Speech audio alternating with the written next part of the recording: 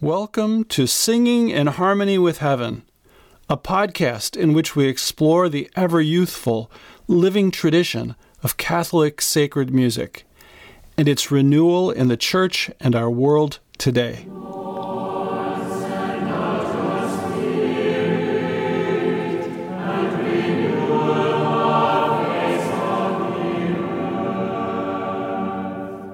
This is Paul Jernberg.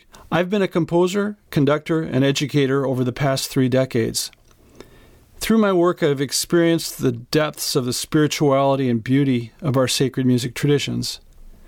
But I've also seen the very real need for widespread renewal in the liturgical music of our parishes and communities.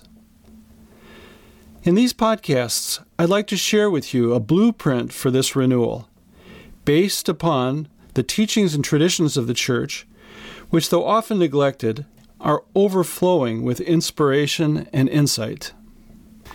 In today's podcast, we'll be discussing the gift of the living tradition. The gift of which I am speaking is the great tradition of sacred music, which began with the singing of Jesus and the apostles, and from there developed with inspired beauty throughout the world. It is the magnificent heritage of all Catholic and Orthodox churches, East and West, who trace their form of worship and governance with organic continuity back to the earliest Christian community. But its intended audience goes far beyond the walls of these churches to include all people of good will without exception. While this music is imbued with spiritual power, it does not overpower.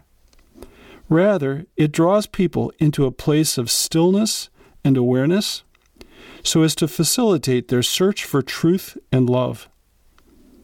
It is by nature mystical, not in any esoteric sense of the word, but rather in the sense that it corresponds to the need of every person to experience the intimate presence and love of God.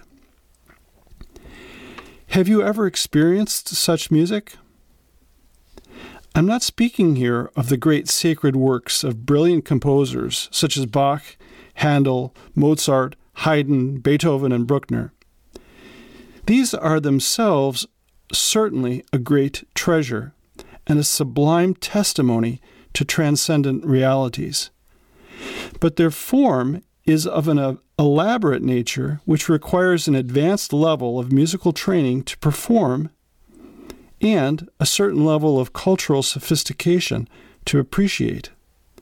By their nature, they cannot be performed or experienced by most people on a regular basis. I am speaking rather of the living tradition of chant and polyphony, which is rooted in ancient Jewish worship and united to the Eucharistic liturgy, which Jesus instituted at the Last Supper. Through the apostles, it was brought to the far reaches of the earth, through the apostolic centers of Antioch, Alexandria, Rome, and Constantinople. While this music was adapted and developed to resonate with the various cultures it encountered, it has maintained its shared fundamental principles across the centuries in all the different rites and churches in which it has been faithfully preserved. Here is a preliminary list of some of these principles. Number 1, it clothes the text of the sacred liturgy. That's to say, the words of the form of worship which was instituted by Christ as a privileged place of reverent adoration and loving communion between God and man. Number 2, it is primarily vocal, and as such, it engages people in an intimate and immediate way. The human voice, in contrast to man-made instruments, is united to our mind, our body, and our heart. In a sense, our voice is us. Number 3, it clearly announces, through its modes, melodic figures, and rhythms, that its purpose is sacred rather than secular. That is to say, that we are being called to encounter God with profound reverence, rather than casually approaching a mundane activity or event. Number 4, it maintains a certain modesty of form so as to always point away beyond itself to the divine worship and communion which it is meant to facilitate. Number 5, it has a universal quality, at least in its proper cultural sphere, which allows it to resonate with people of widely different backgrounds, temperaments, and personalities, and in the full spectrum of our life experiences. Number 6, it is done with appropriate style and humble skill, so as to maintain the integrity of the message of the text and its music.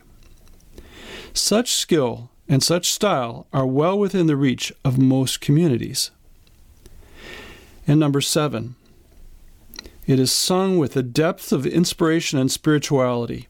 Again, not esoteric, but rather accessible, which allows the mystical or spiritual dimension of the music to be clearly communicated to all those present.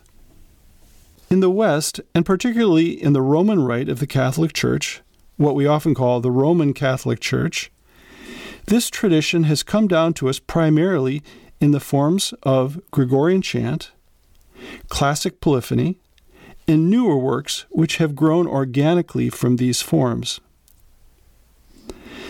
I dare to speak confidently about this Western tradition insomuch as I have had the privilege of participating in it over many years, and have known many others who have shared in this transformative experience.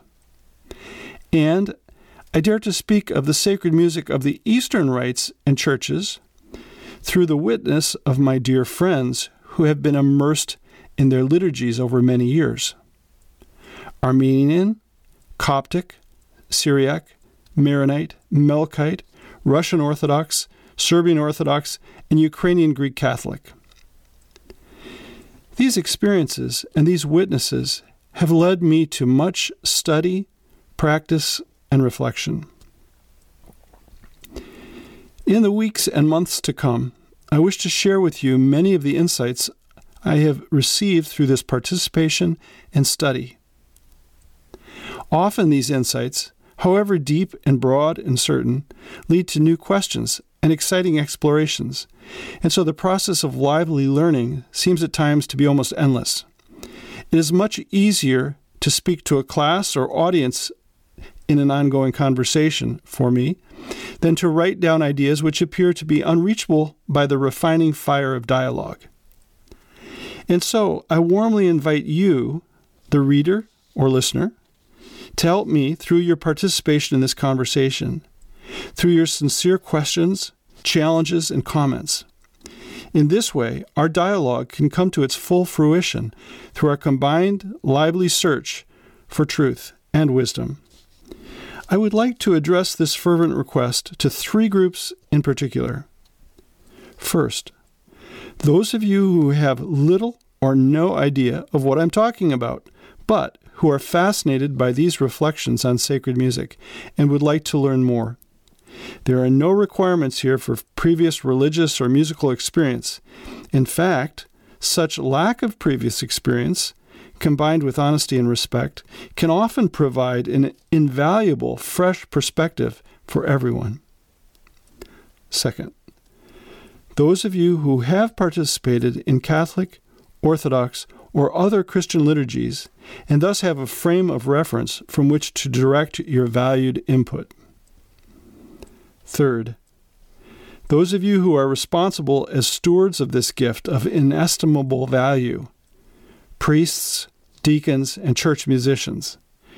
To you I bow with respect and gratitude for your devoted and persevering labors.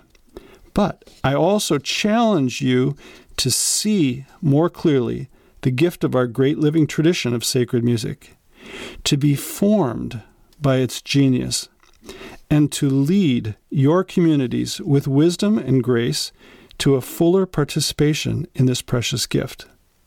So, let's get started. I look forward to hearing from you soon. You can contact me through my website, pauljernberg.com, where you'll also find the blog version of this podcast.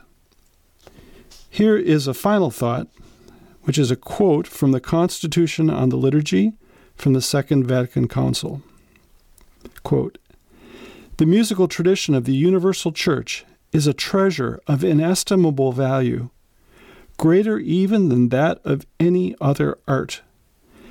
The main reason for this preeminence is that, as sacred song united to the words, it forms a necessary or integral part of the solemn liturgy." Unquote.